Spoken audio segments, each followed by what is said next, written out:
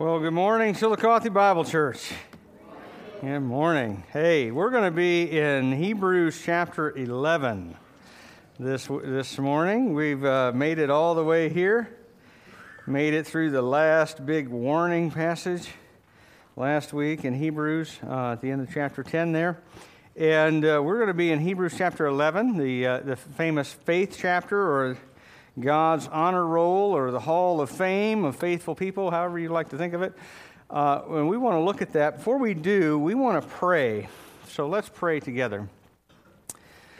God, our Heavenly Father, we thank you that it was not by works of righteousness which we have done, but according to your mercy that you saved us.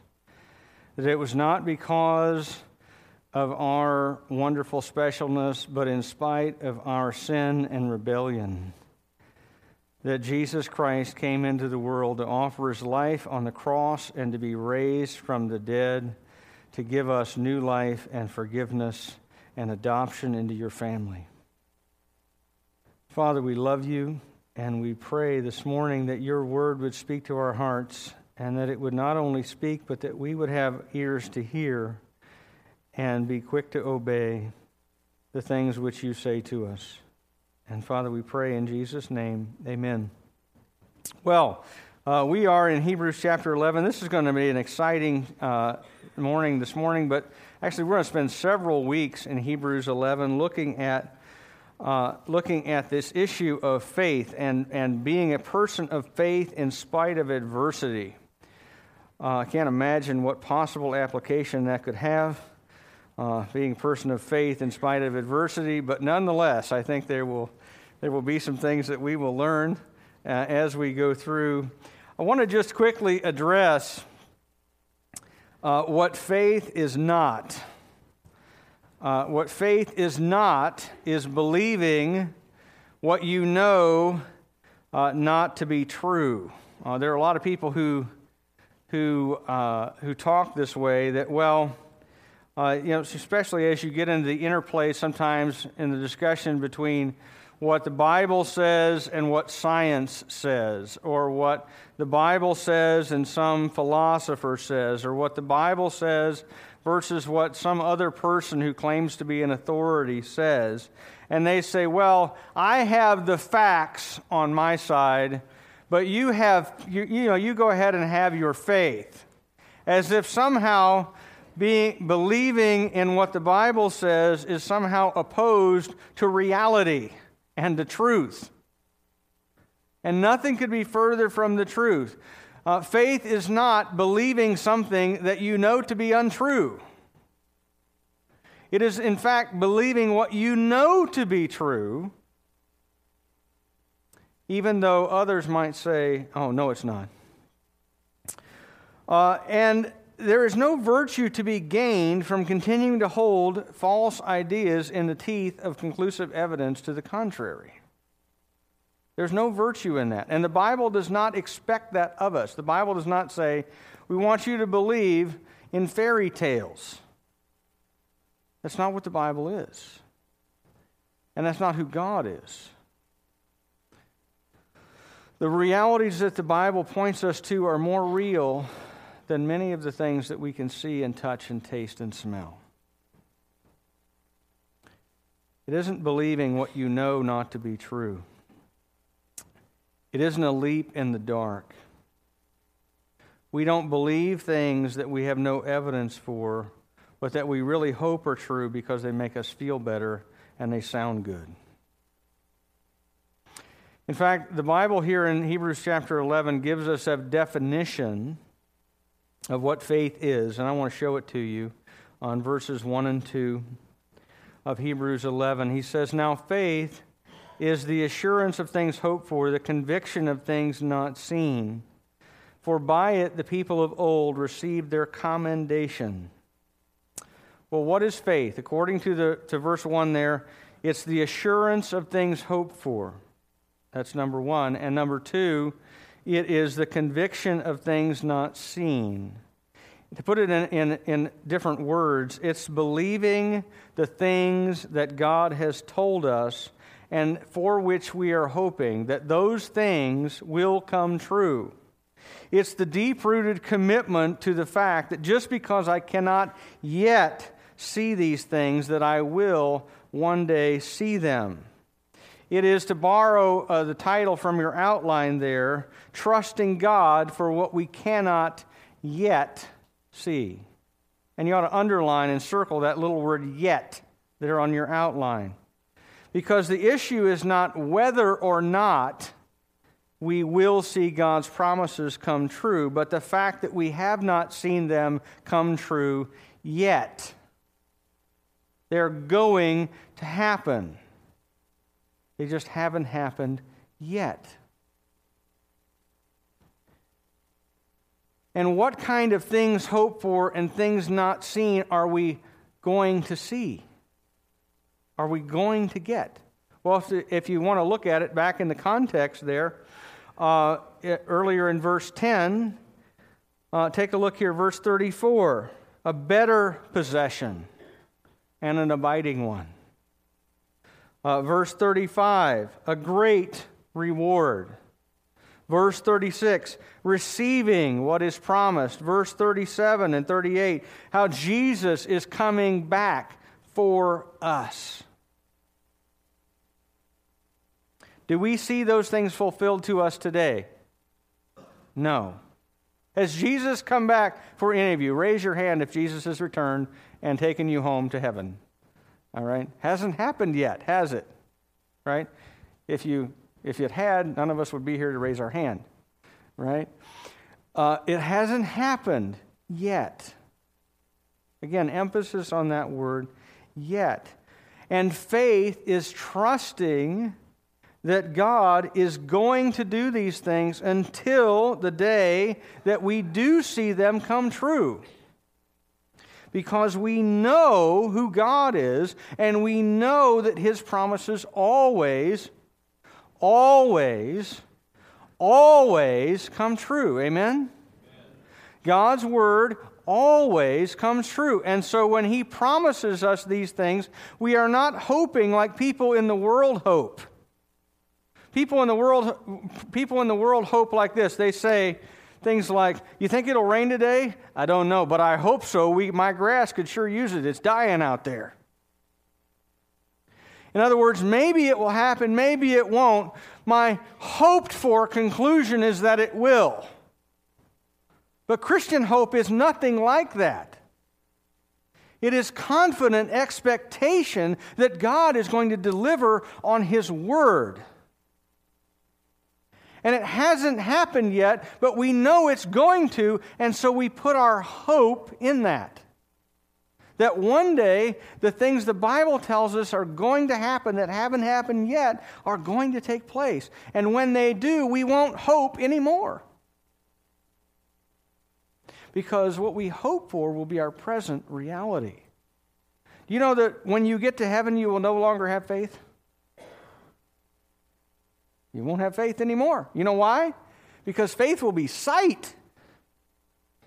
And your hope will be your present reality. And love will remain, but that's because you will be in the presence of the one who loved you, as a result of which you love Him. These things are going to take place. The Lord really will return. And faith is trusting God in His promises until they do. Amen? It's what faith is. And verse 2 is a reminder that it was precisely that kind of faith. That God had made a statement to people, and they believed it, and they trusted Him until He fulfilled it. And then He's going to give us, through the rest of the chapter, all the way through Hebrews 11, example after example after example of people to whom God made great promises, who did not see them fulfilled right away, but who nevertheless saw them fulfilled. And they trusted God all the way to their death many times, waiting for the promise of the fulfillment. Waiting for the fulfillment of God's promise to come to them. And it did in every single case. And so he gives us example after example after example to remind us that God has made great promises to us too. And that just like they waited in faith, trusting God's promises, and then saw them fulfilled, so we also need to trust God until we see his promises fulfilled, which we will. Amen? All right. So we want to look at the first three examples here of people who believed God and got a great reward. And he actually starts not with people, but with us. And he starts in verse 3. So I want to read verse 3 to 7 with you, and then go back to verse 3 and look at this. By faith we understand that the universe was created by the word of God, so that what is seen was not made out of things that are visible. By faith, Abel offered to God a more acceptable sacrifice than Cain, through which he was commended as righteous, God commending him by accepting his gifts. And through his faith, though he died, he still speaks. By faith, Enoch was taken up so that he should not see death, and he was not found because God had taken him. Now, before he was taken, he was commended as having pleased God. And without faith, it is impossible to please him, for whoever would draw near to God must believe that he exists and that he rewards those who seek him. By faith, Noah, being warned by God concerning events as yet unseen, in reverent fear constructed an ark for the saving of his household. By this he condemned the world and became an heir of the righteousness that comes by faith. Now, if you look at the chapter as a whole, you'll see that the author of Hebrews walks you through all the Old Testament, the whole thing, from Genesis chapter 1 all the way to the last of the prophets. He gives you the whole span of the Old Testament in Hebrews chapter 11. And so it's appropriate that his first example is from Genesis chapter 1 and 2. In his first example, he says, we believe that by the word of God the heavens were made. He's talking about the creation of the universe, that everything that exists came into existence by the word of God, who spoke the heavens and the earth and all creation and all creatures into existence by his word. Do you remember? In the beginning, God created the heavens and the earth was formless and void, and God said, and it was, right? God spoke, and there was light, and there was dark, and there was evening, and there was morning. And God spoke, and there were seas, and there were dry land, and there was sky, and there was water on the earth, and there was animals in the sky, and animals in the water, and animals on the earth. And God spoke these things into existence. And he says, we believe this because it is in the Word of God. And the Word of God that gives us promises is the same Word of God which spoke these things into existence. And by the way, notice the creative process. It says that God, that what is seen was not made out of things that are visible. In other words, God didn't start with some pre-existing material stuff and just kind of form and make that stuff that was already there into the things that we see. Where did the time, space, mass, matter, universe come from? Came out of the mouth of God, who brought it into existence by the power of his word. In other words, before there was all these things, God existed. And then he spoke and brought these things into existence. Now, what's the reason he underlines that point?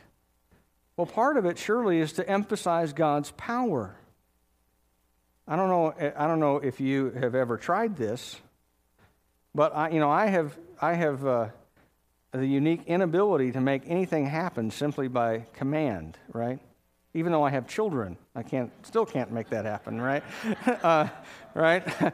I can say, And the dishes should be done, right? And they all kind of look at one another and go, oh, I don't know who he's talking to, but it's certainly not me.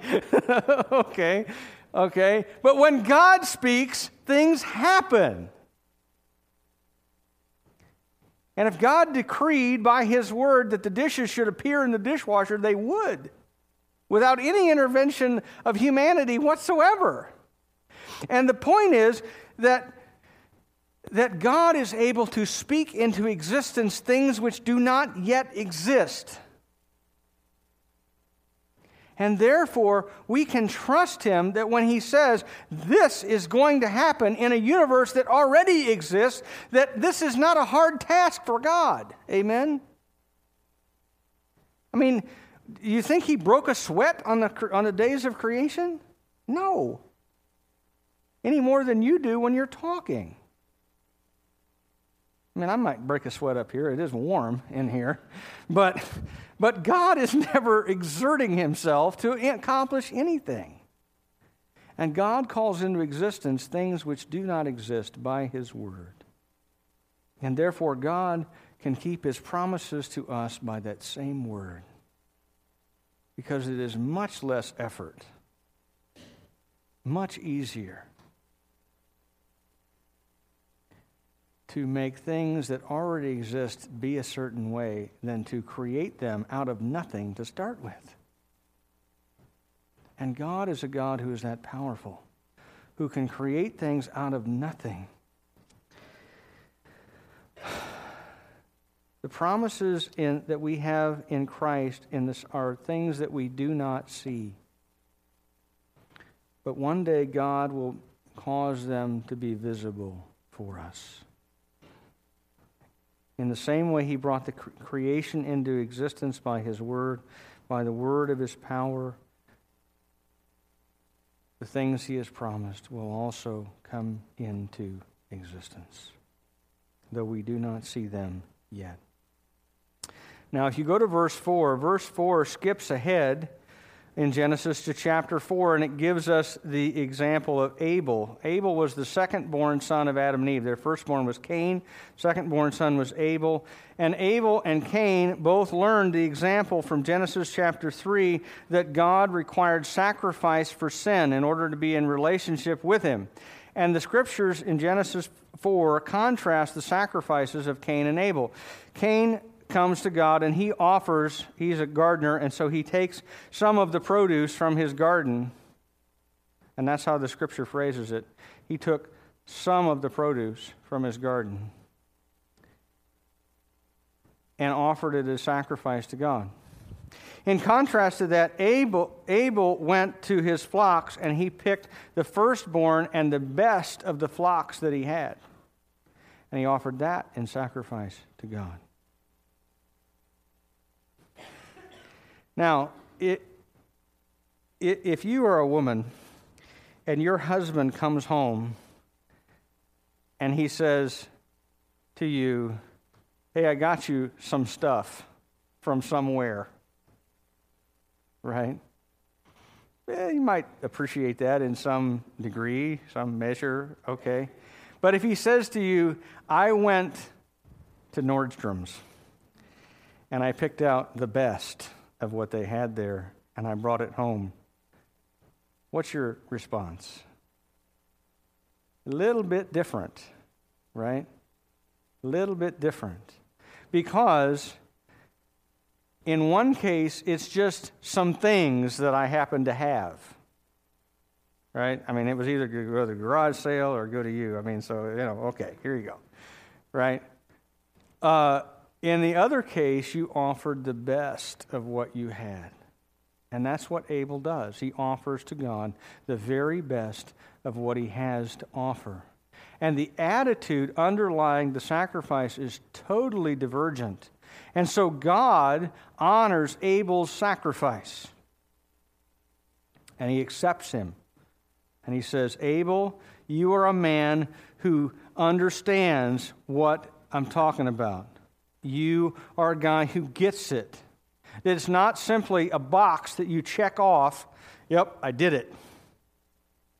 But there's a heart of coming to God in trust and offering to Him the best of what you have, that you might be in relationship with Him. Versus Cain's attitude was, well, God says I got to offer sacrifice, so here. Totally different attitude. And when God confronts Cain, what happens? Cain says, I don't know what your problem is, God. Leave me alone, essentially. That's Living Bible approach to that, right? And he goes out and he's mad at his brother Abel and he's jealous of him and he takes a rock and bashes his brother's skull in with it.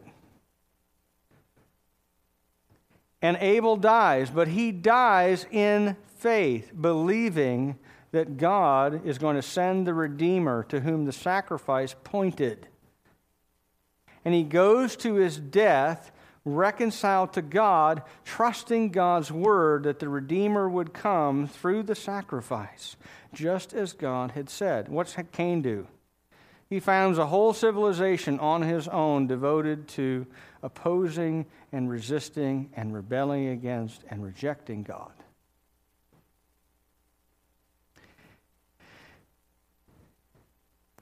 Abel dies as the first person who's ever killed for his faith. But according to verse 4, his life still speaks to us of the fact that God accepts those who come to Him in faith, believing His promise. And then you move on to Enoch. This man is a relatively obscure guy. He only gets a couple of mentions in the Scripture. He gets one, I believe, in Jude, and like one verse in Genesis chapter 5. And Enoch is a guy who is described as walking with God in his day. In his generation, he is the man who walks with God, who pursues a relationship with God. In fact, the Scripture says that for over 300 years he walked with God. And then God took him out of that wicked generation of people and took him to glory without dying. By the way, just sermon in a sermon here. One of the reasons that I hold to the rapture of the church is because of Enoch. That one day, just like Enoch, when God has determined the last member of the church, not this church, but the church universal, comes into a relationship with God by faith, Jesus Christ will return according to the Scriptures and snatch, like Enoch, out of this wicked world the people that are His. And then judgment will fall. By the way, is that what happened right after Enoch died? Yes. That's exactly what happened. That Enoch's taken away and then judgment falls after that. And it falls in the generation of the next man that you see, Noah. Let's read verse 6 here first. Without faith, it is impossible to please Him, for whoever would draw near to God must believe He exists and that He rewards those who seek Him. Now, verse 6 is a little aside, a little parenthetical note here that the author is making. It says, I don't want you to get confused, essentially. The author isn't simply giving these examples to us for our informational acquisition. In other words, I'm not telling you this, guys, so that you'll go, yeah, okay, I remember Enoch, great. Checked it off. All right, yeah, remember Abel? Yep, that's good. Okay, great example. Yeah, good point. Yeah, believe you. Great. He's saying, look, these guys and their faith still applies. How did a person in the Old Testament come into a relationship with God? Same way you and I do. By faith. They didn't come into relationship with God because they offered sacrifice, although sacrifice was necessary.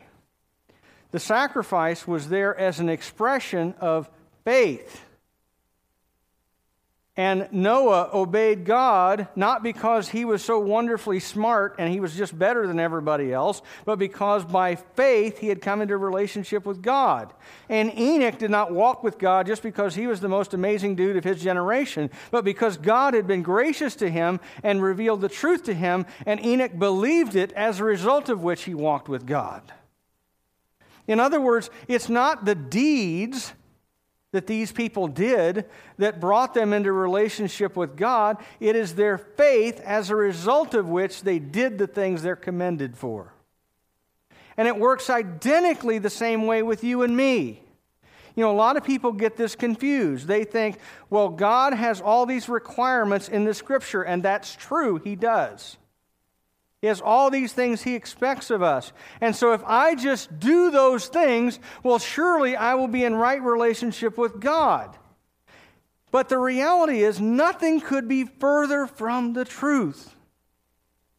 God does not ask us to be holy in isolation from being in relationship with Him. You get a transformed heart first, as a result of which you live a transformed life. Amen? You can't do it in reverse. You can't try really, really hard to be good and therefore be acceptable to God and then He make you holy and save you. No. You come to God in faith, believing His promise. And what's His promise? That Jesus Christ is the Son of God who died on the cross as your substitute for your sin. And that when you put your trust in Him and in the fact that He was raised from the dead to give you new life, then you come into relationship with God by faith because of His grace to you. And as a result of that, God, the Holy Spirit, comes into your life and makes you holy. And that's what this verse is talking about, verse 6, when it says, without faith it is impossible to please God. Meaning, you can't do enough stuff in order to please God. You can't give enough money. There aren't enough Girl Scouts in the entire world to walk across the street. There aren't enough little old ladies to bring Meals on Wheels to. There's not enough, there's not enough runs for St. Jude that you can go on. Okay? You can't be a good enough person on your own to come into relationship with God and to live a life pleasing to Him. You have to come to Him by faith. And the emphasis of this text is to say, it is not because of the things these guys did that they pleased God. It was their faith that pleased God. As a result, as one outcome of their faith, they did these things. Does that make sense? Hope so. Because this is really important that you understand this. That the life of faith is not a life of checking off boxes of things that you do.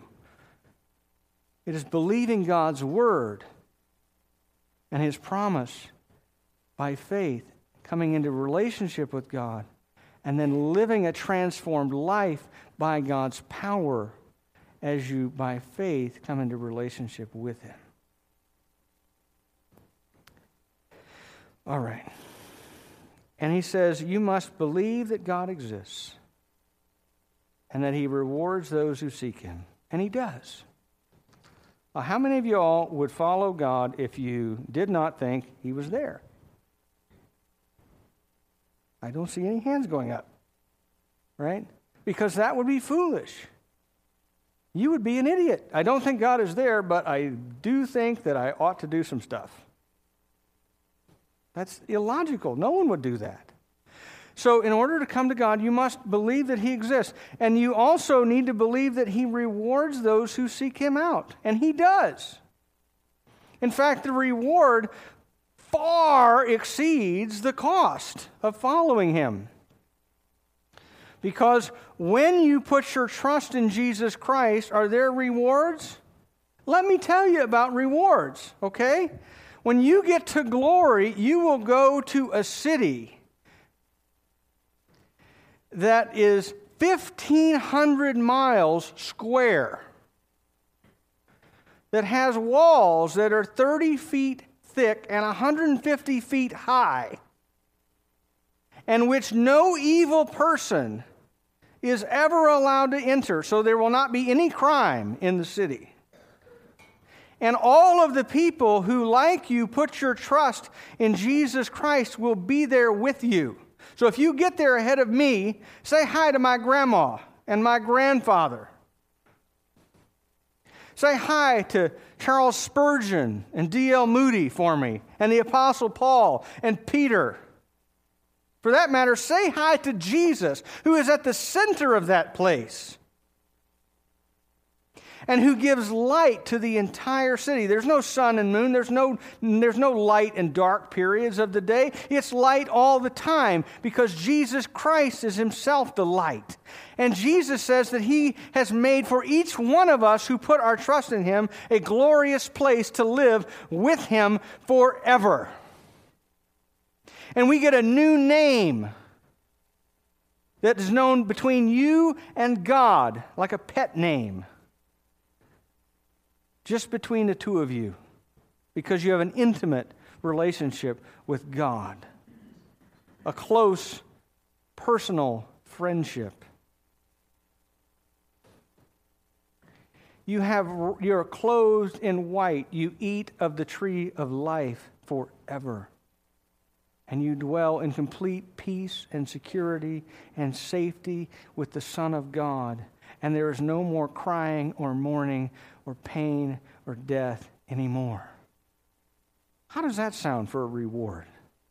Sign me up, right? Where do I go to sign up for that? Okay? You go right here to the promises of God. That God exists, that he rewards those who seek him. And how do we seek him? By faith. Now let's look at Noah for a few minutes here before we wrap up. Verse 7, Noah. God saved Noah by his grace. That's what the scripture says. If you look at Genesis chapter 6, it says Noah found favor in the sight of God, meaning that God looked down at humanity, saw that they were all wicked, and he said, nevertheless, I'm going to save that guy and his family. And he by grace saved Noah and brought him into relationship with him. And then he warned Noah about the coming flood that would destroy all of the people and all of the land-dwelling creatures on the entire earth. And he said, look, Noah, I want you to build a giant boat about 450 feet long.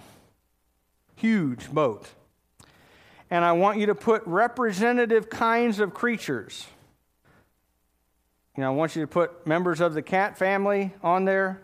I want you to put members of the dog family. I want you to put members of the elephant family on there. I want you to put different kinds of animals, all different varieties of the different kinds of animals. Not every individual species, but representatives of the different kinds of animals. I want you to put them all on there. And I want you to put you and your family on there. And then we're going to have a flood. Now the text reminds us of this. It says, of things yet unseen. It warned him of things, concerning events yet unseen. In reverent fear, he constructed an ark. Okay? What that's a reference to is the fact that there had never been a flood on the earth up to this time. In fact, a lot of commentators, if you closely read Genesis, first several chapters, will say they doubt that it had ever actually rained on the earth at that point. And that the plants were watered by a mist that came up out of the ground, actually. And so he gets two things that he's never heard of, that no one has ever seen on the earth at this time, that you're going to have water falling from the sky. That doesn't happen.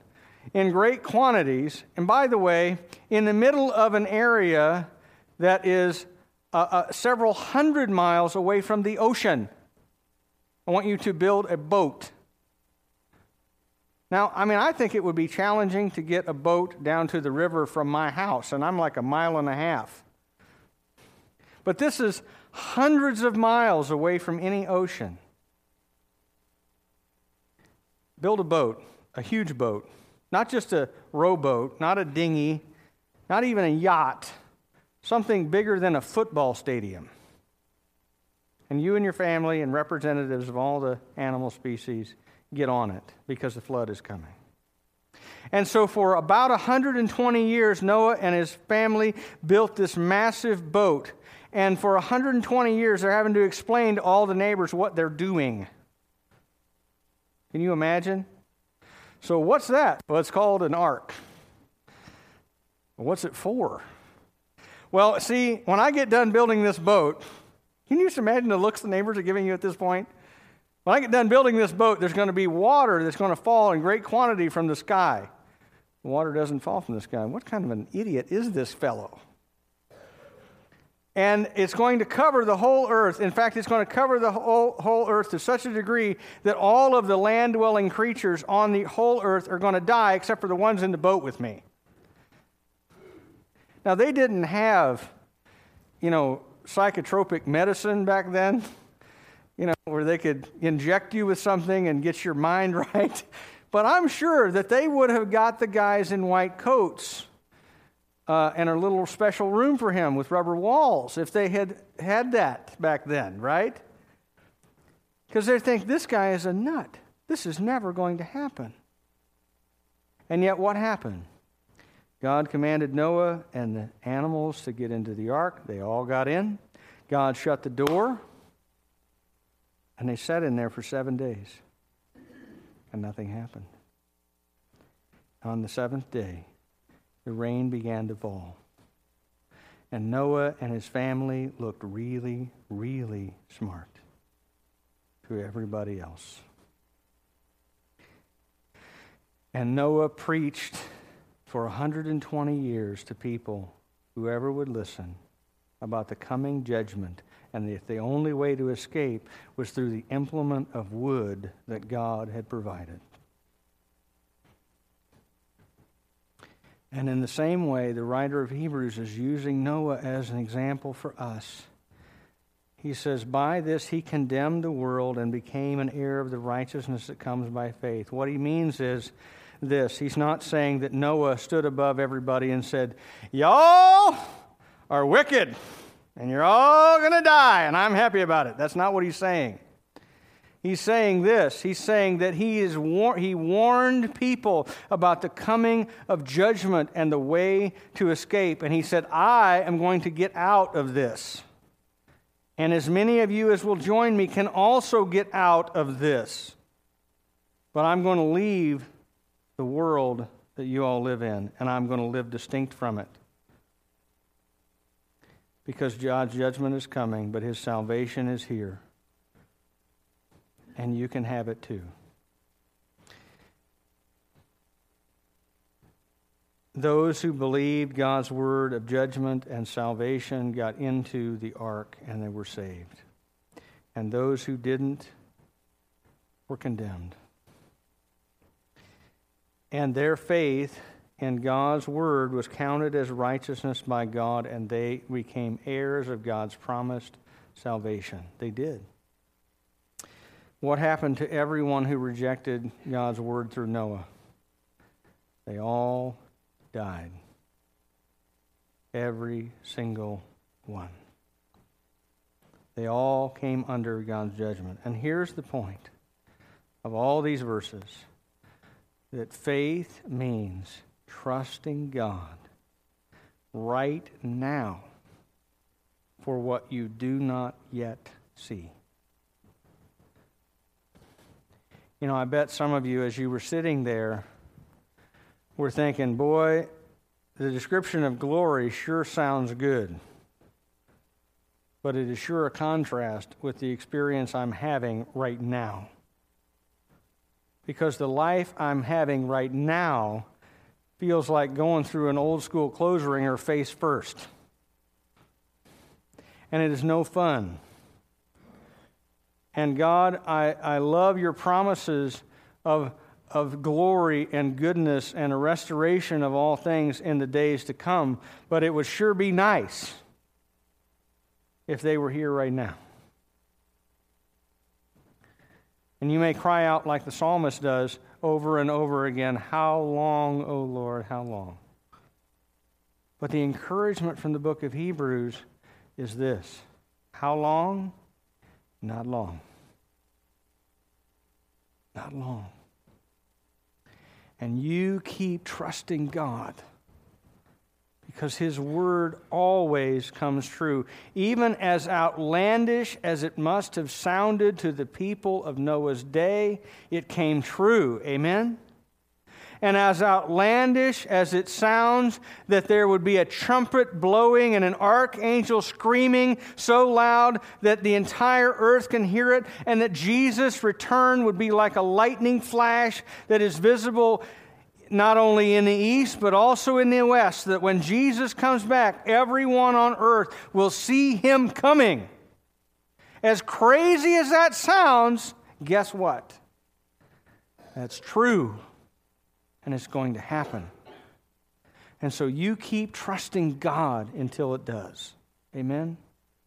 That just like these people who live by faith, you live your life by faith, and if the day comes when you die, and you haven't yet received what is promised, die believing that that day is coming. I've been present at a few people's death. I've watched non-Christians die, I've watched Christians die. And it's interesting, the Christians that die, especially if they're kind of aware of what's happening, it's an amazing thing. Because when they go to glory, they see something. I remember watching Wally Cold pass away, and he got a big smile on his face, and he said, "Pretty, pretty." And then he was gone.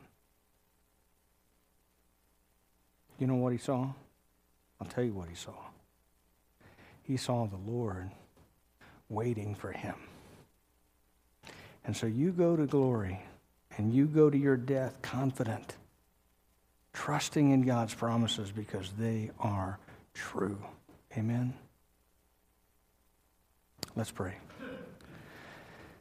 God, our Heavenly Father,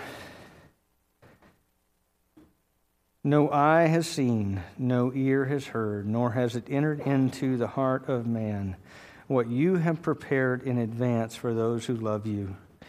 And Father, we live in a day when it is not easy to be a follower of Christ, when we will, as the Scripture says, be mocked and reviled and persecuted and hard-pressed because of our faith in Jesus Christ.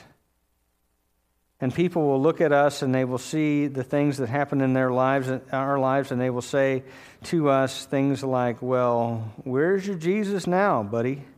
Because it doesn't seem like he's bailed you out of this situation."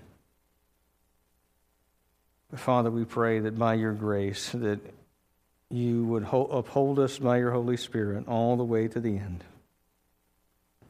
until we see what we have hoped for all our lives. We see you, and we enter into your presence with joy unspeakable and full of glory. The half of what is there has not even been told to us. And Father, we pray that we would be faithful to the end. In Jesus' name, amen.